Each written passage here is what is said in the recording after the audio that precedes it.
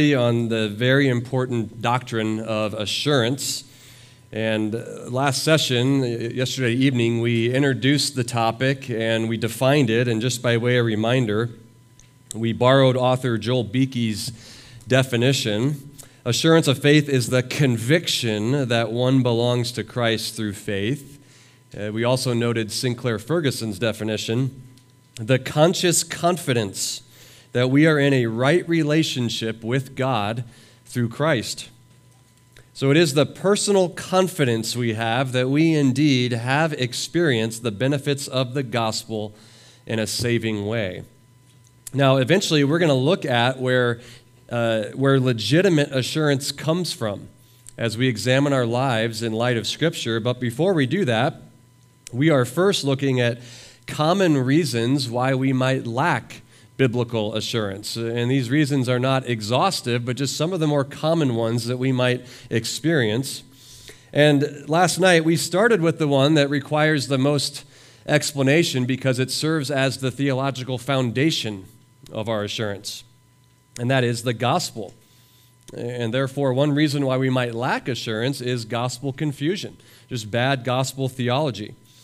A few of the areas that we covered: when our faith tends to be more in our faith than it is in Christ, we're going to struggle with assurance. Also, misunderstanding the doctrine of justification will cause us to struggle with assurance because we will think that our righteousness ebb and flows depending on how we're feeling, depending on how we think God is thinking about us any particular day. Another area of gospel confusion is the denial of eternal security and God's sovereignty in salvation. Well, if we're confused about those things and we're going to think, yeah, it's all about faith and I can have the real thing, but tomorrow I could wake up and it could be gone. I could lose my faith and my salvation, so I could never be assured of my salvation if that were the case. Well, this morning, as I said last night, we're going to get much more practical now as we cover several more reasons why we might lack biblical assurance. So just continuing our outline from last session, let's move on now to a second reason we might lack assurance: a misunderstanding of God's character, or we could even say an unbalanced view of the character of God. Just to begin to think about this one, turn over to Matthew chapter 12, verse 31. Matthew 12, beginning in verse 31. And as I read this, I want you to consider what jumps out to you. What is it that your mind just instinctively emphasizes in this passage? Matthew 12, verse 31. Jesus says, "Therefore I say to you, any sin and blasphemy shall be forgiven people. But blasphemy against the Spirit shall not be forgiven. Whoever speaks a word against the Son of Man, it shall be forgiven him. But whoever speaks against the Holy Spirit, it shall not be forgiven him, either in this age or in the age to come." The person with this tendency to misunderstand the character of God or have an unbalanced view, all they hear in that passage is a terrifying warning. It may even be that every time they come across that passage, their immediate and only response is, that could be me. Have I committed that unpardonable sin? Now, to clarify, the problem isn't that we see the warning and we examine ourselves and we ask ourselves the question. That's not the problem. The problem is, if we're in this category, we don't pay hardly any attention to verse 31. Did you focus on that as much as the other one? Any sin and blasphemy shall be forgiven. But the person with this tendency will tend to overemphasize the warning passages and passages that speak about wrath and anger and judgment, but they do so to the neglect of embracing and believing the encouraging parts of Scripture, the encouraging truths about God's character. And this could be a reaction to an error in the greater church today, which reduces God down to a God of only mercy and love, a God who winks at sin, who doesn't care anything about holiness and justice. But regardless of the reason why we do it, we have to cultivate a biblical balance of God's character, believing with equal weight, yes, he is righteous, he is holy, he is a judge, but at the same time, he is full of compassion. He's slow to anger, gracious, delights in showing mercy to those who fear him and trust him. The person with this tendency may even have difficulty accepting the concept of forgiveness, perhaps being so prone to being affected by their guilt that they feel, I'm just too bad, I'm too ashamed to ever be forgiven by a holy God. And that's understandable. We can certainly understand why we would struggle with this. Why is that? Well, first, we have a conscience, and conscience speaks against forgiveness. The only thing our conscience knows is guilt and conviction. It tells you whether or not you're guilty. Yeah, you may feel nothing, you may even feel good when you're not guilty, but you don't equate that with God's grace and mercy. But what we might have a tendency to do is conclude what I feel in response to my sin, whatever my conscience is doing when it's condemning me, that's what God is like. And what you're doing is you're allowing your conscience to basically be a form of revelation from God, though you would never consciously say that. You would never say, God is speaking to me right now in my conscience, but that's sometimes how we function when we operate like this. So all you feel is guilt and condemnation, and you conclude, okay, that's how God views me right now. That's how God views me all the time. On top of that, Satan is the accuser of the brethren, as he's referred to in Revelation chapter 12, verse 10. Satan does all he can to obscure the love and graciousness of God in the life of the believer. And so with each of these tendencies, we're going to ask ourselves, how do we shepherd our own hearts if this is true of us? If we're in this category, what do we do? Well, one thing that would surely be helpful is we need to spend more time meditating on God's love, his grace, his mercy, his faithfulness. And we're obviously not talking about doing that so we can have a license to sin and presume upon his grace. Rather, we're talking about focusing on God's grace and his love and his kindness because we're not believing those things. We read right over them. We skip right to the scary parts of Scripture, and we don't balance them out with the encouraging parts. Turn over to Romans 8. I know we spent some time there yesterday evening, but we're going to go a little further ahead. Romans 8 is a very helpful passage if you find yourself struggling with this tendency. Pick it up in Romans 8, verse 31. Paul writes, "What then shall we say to these things? If God is for us, who is against us?" For those of you with this tendency, you may habitually believe the exact opposite of that verse. Far from being for me, God always feels like he's against me. And the Apostle Paul knows we're going to have this tendency at times, and so he not only states the truth in verse 31, he then proves it in verse 32. Let me give you a proof of this. He who did not spare his own son, verse 32, but delivered him over for us all, how will he not also with him freely give us all things? If God wanted to demonstrate his love, his favor, his grace to you, what better way could there be than delivering his own beloved and unique son over to death to make atonement for your sins? If God was against you, as you're tempted to believe, if all he wanted to do was judge you and condemn you, you have to ask yourself, why would he reveal himself to me? Why would he give me instructions on how to be saved? Why reveal the remedy in Christ Jesus? Why would he put me in a church and bring me to a camp like this to hear his word? Pastor and hymn writer John Newton, who I'll turn to several times this morning, listen to what he said as it relates to this. He uses Noah and the ark as an example. He writes this, "We read that Noah, being warned of God, prepared an ark. The Lord condescended to give very particular directions for building the ark. When it was finished and the flood was approaching, Noah entered. And you remember the text says, the Lord himself shut him in. Now, suppose the story of Noah and the ark ended this way.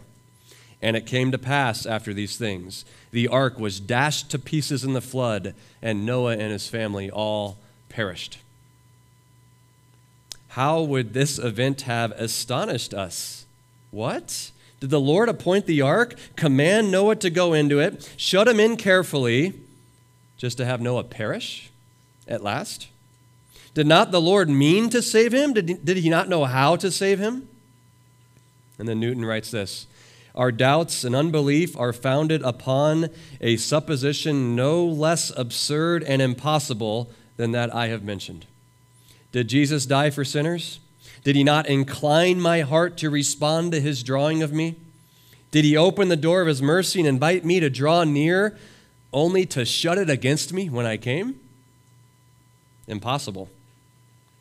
That's a good example of how to shepherd your heart when you have this tendency to feel like God is against me. All I feel is guilt and condemnation, and God's always angry, and he's only a judge, and he's only full of wrath, and there's no love, there's no graciousness, there's no mercy.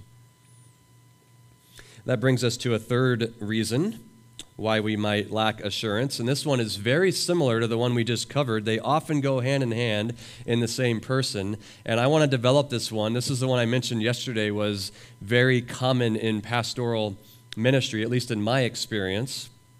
So this third reason is this.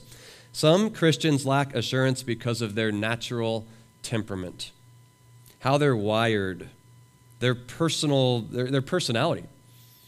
Doubters, pessimists, those who have a negative outlook in life, also many introverts fall into this category. Because introverts, what's the beginning of the word? Intro. They're always thinking inward, constantly engaging in introspection, constantly analyzing themselves. Though they very well may fear God and be saved, their Christian life is characterized by this thought: God's favor is not with me. Yes, it's with other Christians who are just much better Christians than me, more faithful than me, but for the most part, God is just frustrated with me and disappointed by me, and I'm really just a failure. Always questioning whether they are among the elect, whether they're on the path of apostasy, whether they're that terrible condition described in those frightening passages in Hebrews 6 and Hebrews 10. Fearing often that the remaining sin that they know is in their life and in their heart, it's eventually going to get the best of me. I know it. Every time the Lord's Supper comes around, always questioning, there's no way I should take of that. No, I mean, I had this thought this week, or I had this sin. There's no way I should take the Lord's Supper. Those with this tendency will reason every evidence of God's grace in their lives into something that they have manufactured themselves in their flesh. Constantly analyzing their feelings and their motives, but never really getting any clarity on those things. Rather, just plunging themselves into further and further depths of doubt and despair. If that describes you, how do you shepherd your heart? What do you do with that?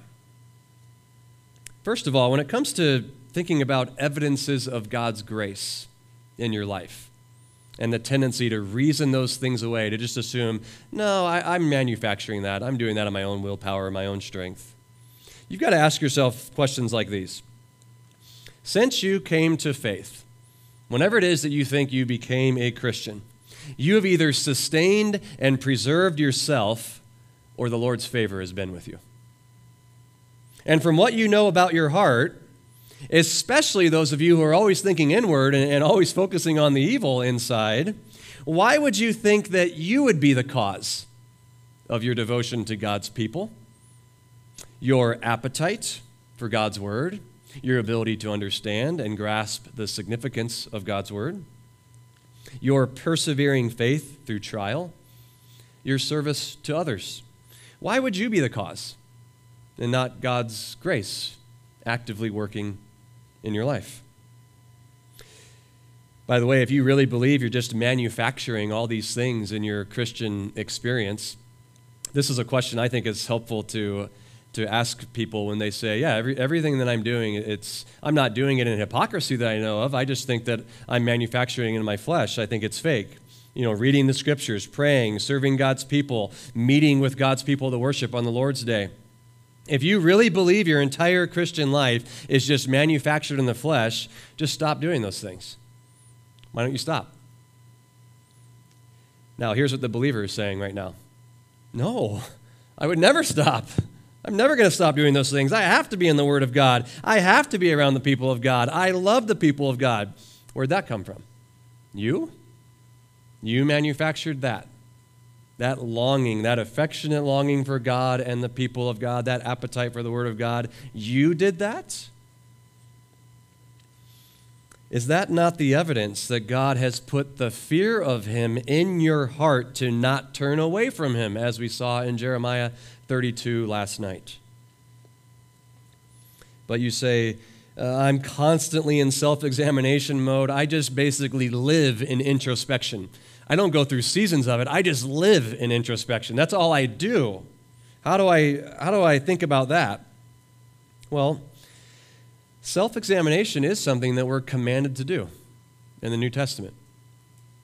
Look over at 2 Corinthians 13:5 just for a moment. This is probably one of the clearest places to see it.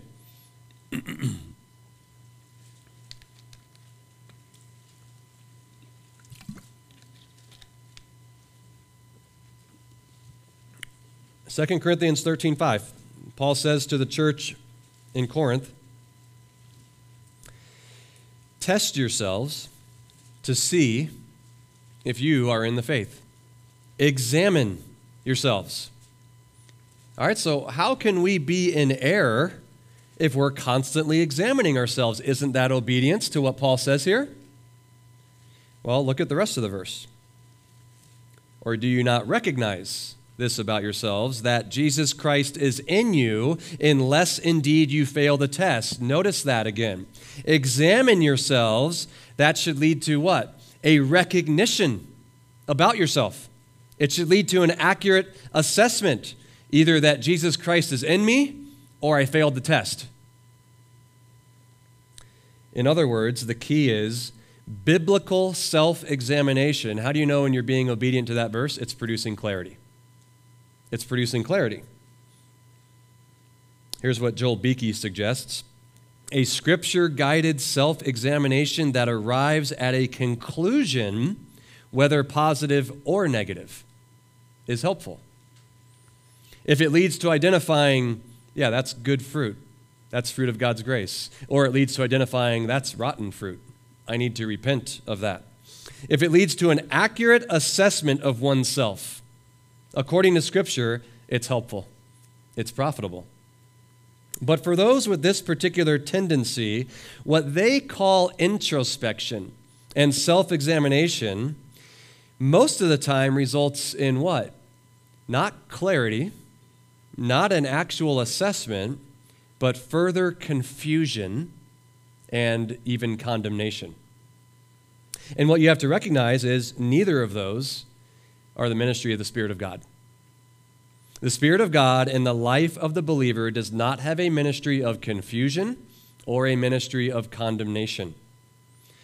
Listen to what Pastor H.B. Charles said. It's a very memorable way to put it. He writes, "It is the will of God to have the Spirit of God use the Word of God to make the children of God look like the Son of God." Now, just in case you want that, I'll repeat it. It is the will of God to have the Spirit of God use the Word of God to make the children of God look like the Son of God. How does that relate to what we're talking about? When the Spirit of God is involved in your self-examination, it's going to be driven by the Word of God, specific passages and principles in Scripture, not your feelings, not your inner speculations that go nowhere. And the Spirit is going to be producing clarity to the end that you become more like Christ. Confusion and condemnation is not His agenda in the life of the believer. All right, so if your introspection, your self-examination, if it's not bringing clarity, it just plunges you into this cycle of confusion and despair over and over, you've got to consider you're actually not examining yourself the way you're supposed to in Scripture. You're doing something much different. What are you doing? What might that something different be? Well, for some, we are guilty of an idolatry of certainty when it comes to this area. What is an idol? When you hear that word, what is an idol? It's something that exercises inescapable influence, a controlling, dominating influence in our lives. Anything other than the Lord that is exercising a controlling, dominating influence in my life, that's an idol. And sometimes we make assurance an idol. How do we do that? We constantly are looking inward, examining feelings, examining affections, and we're grasping for a kind of certainty that God has not promised we can have. In fact, it's impossible for us to have. It's what I call an exhaustive clarity we're after. An exhaustive certainty and clarity about my feelings, my motives. Why am I after it? Because I want absolute assurance I belong to Him, absolute assurance that my faith and my good deeds in the Christian life are without any mixture of sin or impure motives. And once I can have that absolute assurance, that exhaustive clarity, then I can finally know I'm a true child of God. Now, if you're confused by that, let me try to illustrate what this looks like practically. This perilous cycle of second-guessing your motives over and over in everything you say and do. Here's what it looks like. Let's say you decide to meet a need in the life of someone, and later on that day or week, you think this: yeah, I met the need, but maybe I did that more for my own glory than God's glory. Maybe I wanted that person to think much of me or be impressed with me. Maybe I did it to feed self-significance. Maybe I did it to feed self-righteousness. Or another example. Yeah, I told that person I loved them and I'll be praying for them, but do I really love them? Do I really love them the way I'm called to? Can I really say that without being deceitful? Because I don't love them the way I'm actually called to, but I'm loving them in some sense. And you just go over and over like that, back and forth in your mind. By the way, have you noticed that for those of you who do this, you never arrive at that absolute certainty that you're grasping for? You never get there. You never arrive at the clarity you're seeking. You can evaluate your actions and motives over and over, but you're never going to get to a point where you know for sure, oh yeah, my actions were totally pure, without any mixed motive. That was indeed a godly thing to say and do. Why can you never get to that point? Well, it's really simple. You're not God. You're not God. Only God has what? Exhaustive knowledge, omniscience. You're not omniscient. You're not all-knowing. But some of us, like, we act like we can be omniscient when it comes to searching the depths of our own hearts and finding out everything that's in there. Just like we talked about yesterday, there's a difference between saving faith and perfect faith. There's also a difference between knowing something truly and knowing something exhaustively. The first type of knowing we can and should have. We can know something truly. The second type we can never have. You're never going to know it exhaustively. That type of knowledge and clarity you're after, you can never possibly attain. Now, let me prove that to you. Look at 1 Corinthians chapter 4, verse 3. All right, so here is the Apostle Paul. I assume everyone in here would say he's a mature Christian. All right, so it's not like we're going to attain to a level beyond the Apostle Paul. So I want you to look at how a godly, mature Christian thinks about these matters. 1 Corinthians chapter 4, verse 3. But to me, it is a very small thing that I may be examined by you or by any human court. That's That's a key word there, human court. In fact, I don't even examine myself. What he's not saying there is, I don't ever examine in the way that the Christian is supposed to, like in a 2 Corinthians 13:5 manner. He's not saying that. He's talking about, I don't examine myself in a way that assumes I can have exhaustive clarity and render a decisive judgment. How do we know that? Look at verse 4. For I am conscious of nothing against myself. So he is evaluating himself. You see that? He is evaluating himself according to Scripture. He has arrived at a verdict. I am not condemned. I've dealt with everything in my life. I have a clean conscience before the Lord, but that's not ultimately decisive. Notice what he goes on to say. Yet I am not by this acquitted. So you see that tension that comes out there? Even when my conscience is clean, I can go as far as a human being can go in examining myself, but it doesn't mean I have exhaustive clarity that leads to a verdict that's absolutely reliable. My verdict is not flowing from omniscience, and therefore what? It's human. It's limited. Notice the end of verse 4.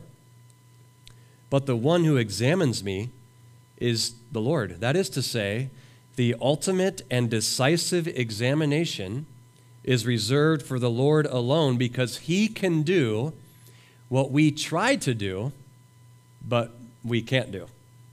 Verse 5. What can he do? Therefore, do not go on passing judgment before the time, but wait until the Lord comes. Now notice, who will both bring to light the things hidden in the darkness and disclose the motives of men's hearts. And then each man's praise will come to him from God. So you see that? We can't evaluate our motives and say, I know with absolute certainty before the Lord that was without any mixture of impure motives, or that thought or that deed was without any thought of my own glory. We could never get to that point this side of eternity where we know that for sure. But what can we do? We go as far as Paul goes. We do examine ourselves. We do get to a point where I have a clean conscience. I've dealt with everything I know of before the Lord. As far as I know, I'm living in faithfulness before him. But because of my human limitations, I have to leave room for the Lord to reveal otherwise. How does he do that, by the way? How do we ever get clarity on that? Well, for some things in our lives, we won't get clarity until the judgment seat of Christ, when he does this very thing in verse 5. He shines a light on our motives for why we did what we did in the Christian life. But there are times in our lives here and now where we can uncover a motive that was not godly. But it doesn't come through the perilous cycle of second-guessing ourselves and just looking inward and thinking, well, what if this? What if that? What if this? No, how does it come? It comes as God providentially arranges tests in our lives. These tests are opportunities for us to see, what am I trusting in when I'm not sure, or why am I doing the things I am doing? For instance, how do I know if when I served, I used my gift to build up the body in the church, how do I know if that was for my glory or the Lord's glory? Well, unless you're consciously doing it for your own glory, you may not know in the moment. But how can you get clarity? Well, are you only willing to serve in areas where you get noticed, where you get praised? Are you devastated when you're left out of recognition? If you served alongside 4 other people and all 4 of them got recognized and you didn't get recognized, does that devastate you? Does that bother you? Now you're seeing how that motive was getting exposed. Now you know, okay, I was in it more for myself. I wanted praise. I wanted recognition. But if you were able to do that, the 4 other people got recognized, you didn't, you were left in obscurity, and you rejoice and you delight in the Lord because the need was met. You got to use your gift to build up the body. You didn't get any human praise or recognition, and you find joy in that. Well, now you know, as far as you can know this side of eternity, you were doing that for the Lord. You were doing that in faith and obedience. So that's an example of how you get clarity with regard to your motives, often not in the moment, often not in overanalyzing why I'm doing what I'm doing, but it's as the Lord brings circumstances and tests into our lives to expose those things. Robert Murray McCheyne advised that though self-examination is essential, we should take 10 looks at Christ for every one look we take inside ourselves.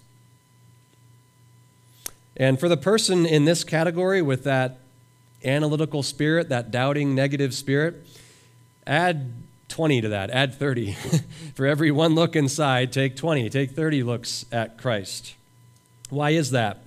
Because the type of introspection that you're engaging in is often Christless and crossless. What do I mean by that? It's Christless because you never think of the righteousness of Christ. That is your right standing before God. And it's crossless because you don't take your guilt and condemnation to the cross. You just wallow in self-pity and guilt. What does it look like to take what you see in your self-examination, your guilt, your condemnation? What does that look like to take it to the cross? Well, it means you confess your sin to the Lord. You trust in His forgiveness on account of Christ's work for you on the cross. And you say, yeah, but sometimes I feel guilty and condemned and I don't know why. I just live in that state. Take that to the Lord as well. Confess that to the Lord. Lord, I don't know why I feel guilty. I don't know why I'm in a state of condemnation. Help me to see if there's some area I'm blind to. I am trusting in Christ alone for forgiveness and righteousness before you. I have no hope apart from Him. Help me to see if this is self-induced guilt or guilt that you want me to see because I've sinned, but I'm trusting in Christ nonetheless. That's how you're dealing with your guilt in both cases. Here's how Pastor John Newton shepherded his own heart through this. He writes, I'm not what I ought to be. I'm not what I could be in light of the truth I have access to. I'm not what I hope to be. And then he goes on, but I'm not what I once was. And therefore, by the grace of God, I am what I am. Well, that segues into a fourth reason why some Christians lack assurance: an unbiblical view of sin and temptation. Or we could put it this way: unbiblical expectations for sin and temptation in the Christian life. We feel the pull of our redeemed flesh. We experience the intensity of temptation to sin, and we wonder, how can I be a Christian and think such thoughts? How can I be a Christian and fall into that kind of sin? And what's the error in our thinking here? We are equating the presence of sin and temptation with a lack of conversion. And the Scriptures don't make that connection. As Christians who dwell in this fallen world, we are new creations, but we are not perfected. We live right alongside the remnants of the old self. Listen to 1 Peter 2, verse 11. Beloved, I urge you as aliens and strangers to abstain from fleshly lusts which wage war against the soul. You have warring desires within you set opposed to one another. Of course you're going to experience intense temptation. Of course you're going to have ungodly and wicked thoughts you're going to have to battle as they enter your mind. The presence of temptation and spiritual weakness is not the determining factor. What is the determining factor? Well, let me paraphrase the words of one theologian named William Arnott. He writes this: an unbeliever partakes of his cherished sins against a dreaded God, while a believer takes part with a reconciled God against his hated sins. So you see that distinction there. The distinction is not the unbeliever sins, the believer doesn't sin. The distinction is, what's my relationship with God and with my sin? That's the difference. Do I love sin and dread the things of God? Or do I love God and hate my sin, even though I still fall into it at times. Now, you might be saying, all right, that's too general. I can't tell what side I'm on. I still need you to get more specific. Well, I've always found an illustration that Pastor Todd Murray of Grace Emmanuel Bible Church has given with regard to this. And he says this: if you were to ask someone, and you can just test yourself as you hear this question, if you could have anything you want, at the end of the day, snap your fingers and you have your heart's chief desire, what would it be? If an unbeliever were to answer this question, certainly the specifics would be different, but the category would be the same. Their answer would basically be this: I want to be able to have whatever I want, to live however I want, and not go to hell. I want to be able to have whatever I want, live however I want, but not go to hell. In other words, I want my sin, but I don't want any consequences of my sin. Genuine Christian asks the same question. You could have anything you want, your heart's chief desire. What would it be? Genuine Christian, it would sound something like this: I want Christ, and I never want to sin again. I want Christ, and I never want to sin again. See, the difference isn't that one of them sins and the other one doesn't. It's not that one of them is tempted and the other one isn't tempted. It's that one of them wants to be able to sin with impunity. One of them loves sin, tolerates the things of God, but wants no consequences for their sin.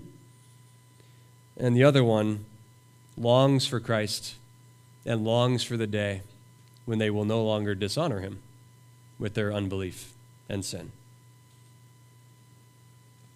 Another element that might be helpful for us in this category is to consider God's omniscience. We just mentioned it a few minutes ago, but keep in mind that he sees us from first to last. Before you ever profess faith in Christ, he knew exactly how you would think and live as a Christian. He knew your weaknesses. He knew the thoughts you would have. He knew your sin. And yet, that infallible knowledge of what you would be like as a Christian did not prevent him from choosing you and saving you. Again, I turn to John Newton because he really specializes in ministering to those who struggle with assurance. And here's what he said: you say you are more disposed to cry misery than hallelujah. Why not both? Why not both together? The purpose of God in showing believers the evil of their own hearts is to make them prize more highly the grace and all-sufficiency of Jesus. In this way, they go through life sorrowful, yet always rejoicing. When the Lord answers your prayer, show me my sin, your heart is not worse than it was formerly. Just your awareness of it has increased. And this is no small part of growth in grace when you are thirsting after to be truly humbled and emptied and made little in your own eyes. You know, sometimes when we're in a season where the Lord is revealing evil in our hearts, we might think, if this has been in my heart all along, there's no way the Lord would save me. There's no way the Lord really loves me. And so we kind of run from that evil. We try to shun it instead of doing what Newton there advised. Be sorrowful about what you see when it gets exposed, but rejoice that God loves you despite of it, and knowing fully all along it was there, and then you use it as a way to magnify the grace of the cross, the grace of Christ in your life. So some of us lack assurance because of unbiblical or expectations about sin and temptation. A fifth reason why some Christians lack assurance is the misinterpretation of trials and suffering in life. In other words, some Christians become spiritually unstable and unassured because they can't see the hand of a loving God in their suffering and their trials. They say things like this: how is it that God would treat one of his children like this? How is it that he could really love me if he makes me suffer like this? And they become like Job's counselors, interpreters of divine providence, which is always a bad idea. They interpret hardship in their life as God's angry at me. His favor is not with me. And they fail to recognize that God brings trials and suffering into our life so that we can actually grow in assurance, not to remove it. Look at Romans 5. Romans chapter 5, verse 1.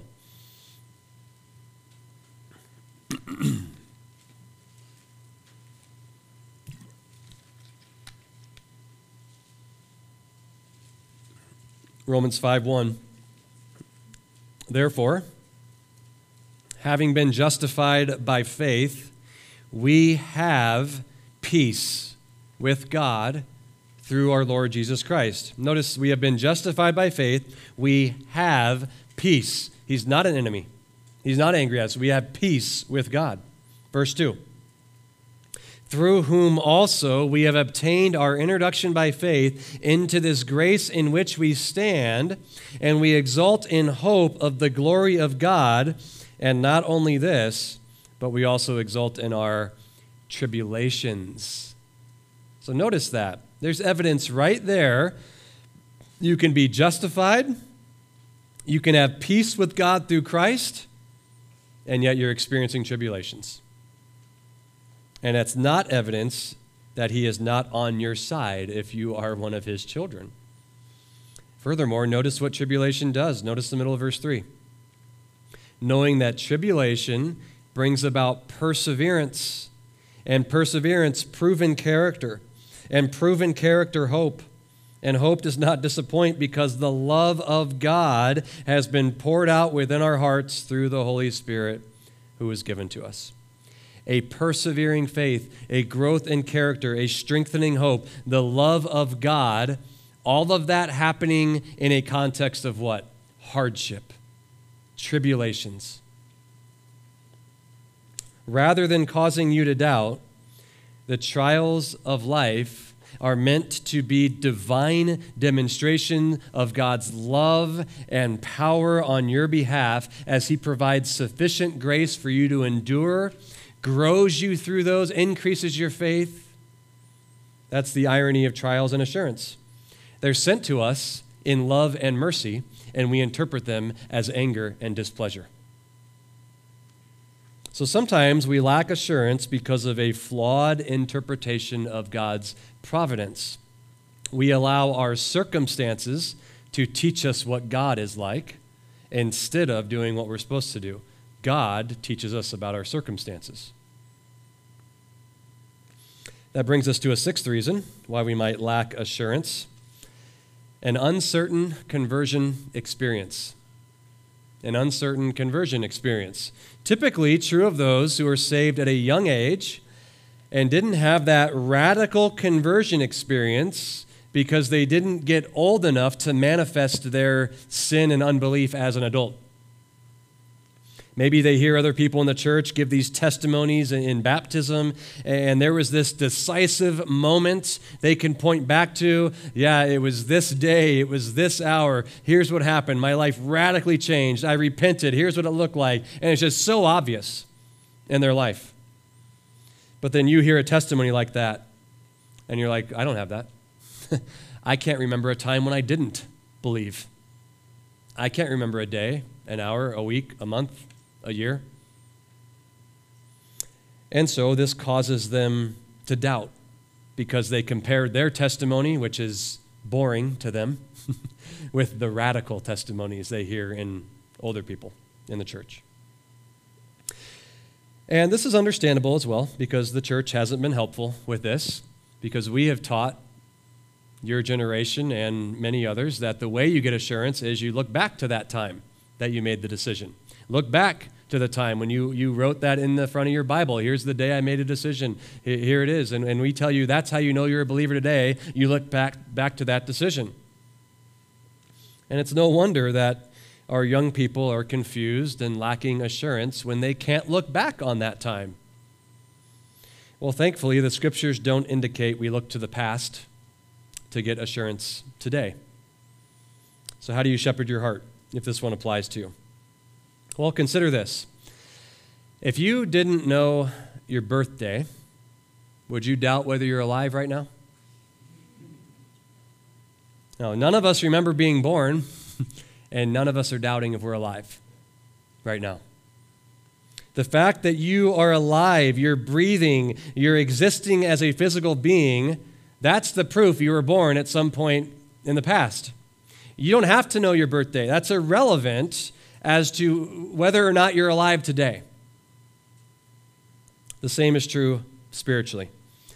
If you're in Christ, yeah, you have a spiritual birth date, but you don't have to know it. You don't have to know it. Sometimes it's very difficult to narrow down. But it's really irrelevant when it comes to assurance, because assurance doesn't come by looking into our past and identifying a conversion experience.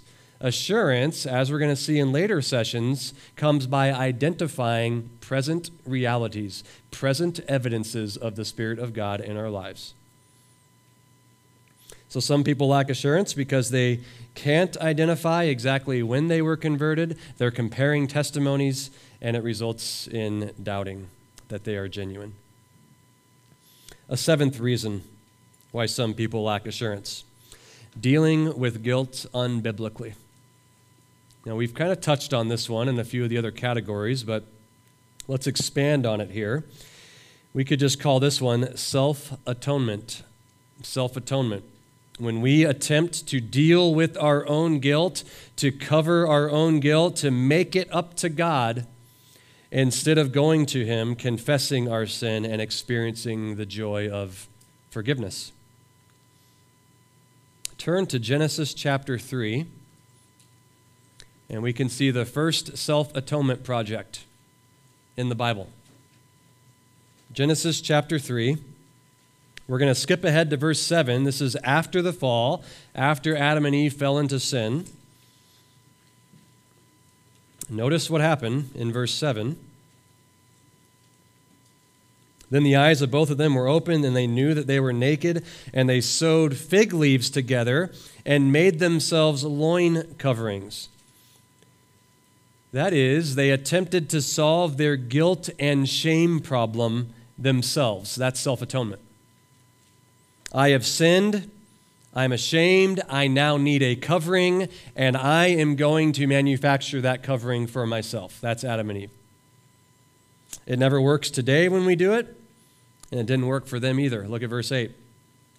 They heard the sound of the Lord God walking in the garden in the cool of the day, and the man and his wife hid themselves. If you're an underliner, that word hid themselves from the presence of the Lord God among the trees of the garden.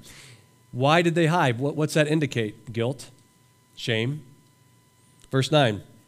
Then the Lord God called to the man and said to him, "Where are you?" He said, "I heard the sound of you in the garden, and I was afraid because I was naked, so I," and there's the word again, hid.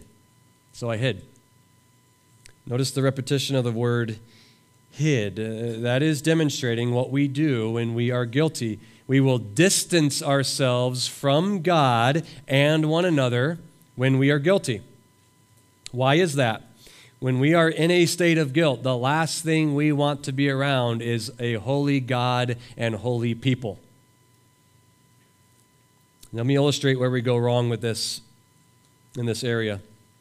Here is a common but wrong way to approach guilt as a Christian. Let's say we have thoughts enter our mind that we're ashamed of, that we know are sinful, or we commit a sin that we think is shameful and uncommittable for a Christian. And then we think this to ourselves: I can't think these thoughts and be a Christian. I can't fall in that area and be a Christian. Christians don't do these things. And then you know enough. I've got to go to the Lord. I've got to do something. But here's what you say: Lord, I'm so upset. I can't believe I thought such thoughts. I can't believe I fell into that area again. I'm so angry. I'm so sorry. I won't do it again. That's not confession. That's not confession. That's not helpful. Why? You're distancing yourself from your sin in that example. You're not owning it.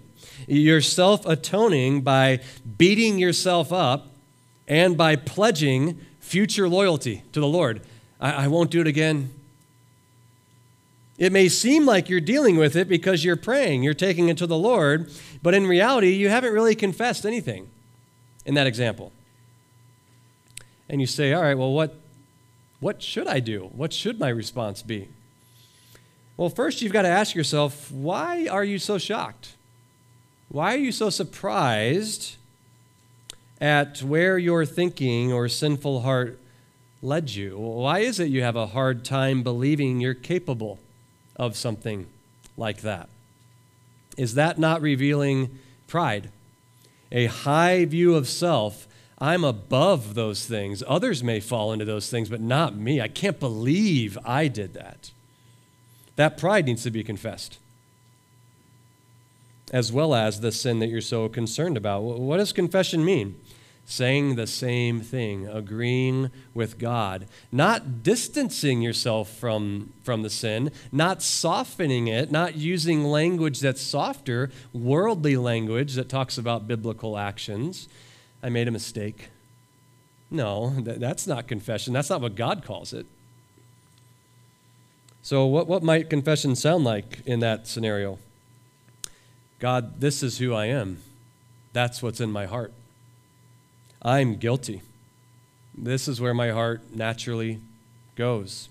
I'm ashamed of it. I can't hide it from you, but I am coming to you because I know that you are the only one that can make me clean. Thank you, God, for loving me despite of these things that you've known are there all along. Lord, I rejoice in the work of the cross on your behalf. The very evil I'm so ashamed of and bothered by, Christ took the punishment for me. He bore my guilt. I rejoice in Christ, and I rejoice I'm no longer in bondage to those things. Lord, I now move forward in faith. Romans 6:11. I consider myself dead to sin, but alive to God in Christ Jesus. I am not going to yield to my sinful appetites. I am going to be controlled by your righteousness, God. But when we don't deal with our guilt like that, when we don't confess and repent like that, we're going to struggle with assurance, appropriately so, because we're not dealing with our guilt in a biblical way. We're self-atoning. An eighth reason why we might lack assurance. We look for it in the wrong places. We look for it in the wrong places. In other words, we know enough to not trust in our Christian responsibilities and activities for salvation. We know enough of that, but sometimes we look to those same things to gain assurance as the proof that we are new in Christ. And the problem is, none of these things, the scriptures themselves say, yeah, if you do them, that's the proof you're a child of God. The difficulty is, all of these things are things we're supposed to be doing. Things that we're commanded to do, things that we're expected to do as Christians, but at the same time, none of them sufficiently demonstrate the reality of the rebirth. All right, so I'm just going to give you references here. We're not going to turn to these, but when I list the category, I'm going to give you a reference to show you how an unconverted person can do it, or it's a reference warning you that you can do it with an impure heart or in an ungodly way. All right, so number one, consistent scripture intake and exposure. We might be tempted to get assurance by thinking, I'm always reading my Bible, I'm always listening to sermons. Well, by way of reference, Ezekiel 33:30, stubborn Israel, unbelieving Israel, liked to hear Ezekiel preach expository sermons, but they wouldn't do it. They wouldn't submit themselves to it. James 1:22-25, you can be a hearer of the word and not a doer of the word. Secondly, being in a position of spiritual influence. So I disciple, I teach. That's got to mean something. It's got to mean I'm a Christian. Well, Matthew 23, verses 1-3, speaks of what people doing those very things. They're in positions of influence, and they're the teachers. Who were they? Not everyone at once. I can't hear if you all say it at once. Pharisees, yeah, Pharisees. Jesus goes on to condemn them for their hypocrisy and informs them, when you teach and you make a convert, you make them twice a son of hell as you are. You could see Matthew 23:15 as well. Thirdly, prayer. Again, something we should do, but in and of itself doesn't indicate we are in fact genuine. We looked at Luke 18:9-14, the Pharisee who was not justified. He was praying. James 4:3, you can pray, but it can be with wicked motives to spend it on yourself and your own passions. Number 4, serving. Serving in Christ's name. We looked at this last night, Matthew 7:21-23. You have lost people standing in front of Jesus on the day of judgment saying, look at all these things we did. Look at all of our acts of service in your name. 5, trying to be a good person and keep the commandments of God. Matthew 19:16-22, a man comes to Jesus. He was concerned about living a moral life and keeping the commandments of God. He would attempt to live morally, but Jesus pointed out what the issue was. You won't stop worshiping yourself and money. 6, making a decision for Christ, even a joyful decision for Christ. See the parable of the sower, Matthew 13:18-23. Number 7, professing faith in Christ. Doesn't that mean something? When we profess faith, when we say, I believe, I confess Christ? Well, just listen to a few verses in 1 John. 1 John 1:6, if we say we have fellowship with him and yet walk in darkness, we lie and don't practice the truth. 1 John 2:4, the one who says, I have come to know him and does not keep his commandments is a liar, and the truth is not in him. 1 John 2:9, the one who says he's in the light and yet hates his brother is in the darkness until now. You can't miss the theme there. A profession of faith, a profession of love or commitment to God is something we should do, but in and of itself doesn't indicate any spiritual reality. 8, wanting to escape God's judgment. Wanting to escape God's judgment. Is that a sign of genuine faith? It can be, if that fear of judgment leads us to trusting in Christ alone for salvation and worshiping him, but just not wanting to go to hell, that doesn't require the new birth. Acts 8:9 and following, there's an unconverted man wanting to escape God's judgment. Number 9, conviction of sin, feeling guilty when we sin. Is that evidence of genuine conversion, or is that something that unbelievers can experience as well? Well, we have to note, first of all, everyone has a conscience. Christians aren't the only ones who have conscience. That's innate in everyone. And some unbelievers certainly sear their conscience so that they don't feel anything anymore, but many do respond to it at a general level. Unbelievers can certainly feel guilty when they do something wrong. And the first time I lied, I was obviously not a Christian, and I felt horrible. I felt very, very guilty. So the mere presence of a guilty feeling can't be evidence of conversion. I present to you Judas. Matthew 27:3 and following. Here's what's true of Judas. He changed his mind. He felt remorse. He attempted to return the money. He recognized it was wrong. He said, I have sinned. He rightly referred to Jesus as innocent. Lost. Went away and hanged himself, demonstrating it was all a grand self-atonement project. So these 9 areas, there's certainly more, but I want to go over those because as we talked about last night, if you ask just the average church member today in the United States, how do you know they're a Christian? They typically list off things like that. And again, as I've said, those are things that we should be doing and should be experiencing, but they're not where we look to get assurance. A 9th and final reason, this one's really quick, and then we're going to wrap up.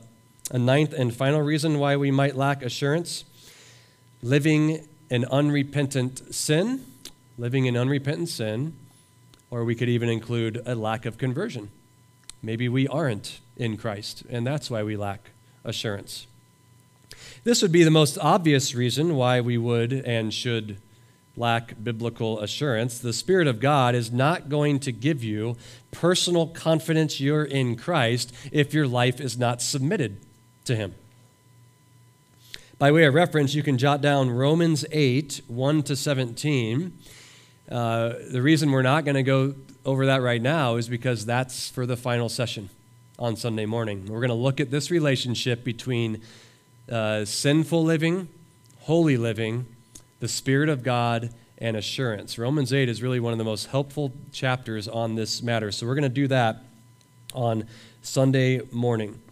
Now, in our remaining sessions, we're going to attempt to answer the question that is hopefully on all of your minds right now. All right, we've looked at why we might lack assurance. We've looked at where I don't look. What are the evidences I don't turn to get assurance? All right, so where do I look? What are the evidences of the Spirit of God that can give me legitimate assurance that I belong to Him? That's where we're going from now on. So let me pray, and then, Roy, are you coming up afterwards for anything? Okay, so we're closing with prayer and then small groups. Okay, let's pray. Father, again, thank you for the clarity of your word. And we marvel anew at how it speaks so precisely and clearly to the various burdens and tendencies that we have. And we ask that you would apply the truths that we've heard this morning to each heart here as you see fit. As we break off into small groups, would you give these students teachable and humble hearts, and give leaders a heart of wisdom and discernment as they strive to faithfully shepherd them through these very important matters. We thank you for Christ and his work on our behalf. We thank you for the ways that you're already demonstrating your care and love for us here at this camp, and we commit our time to you and ask that you would continue to put the glory of your grace and riches on display for the good of your people and your glory. In Christ's name, amen.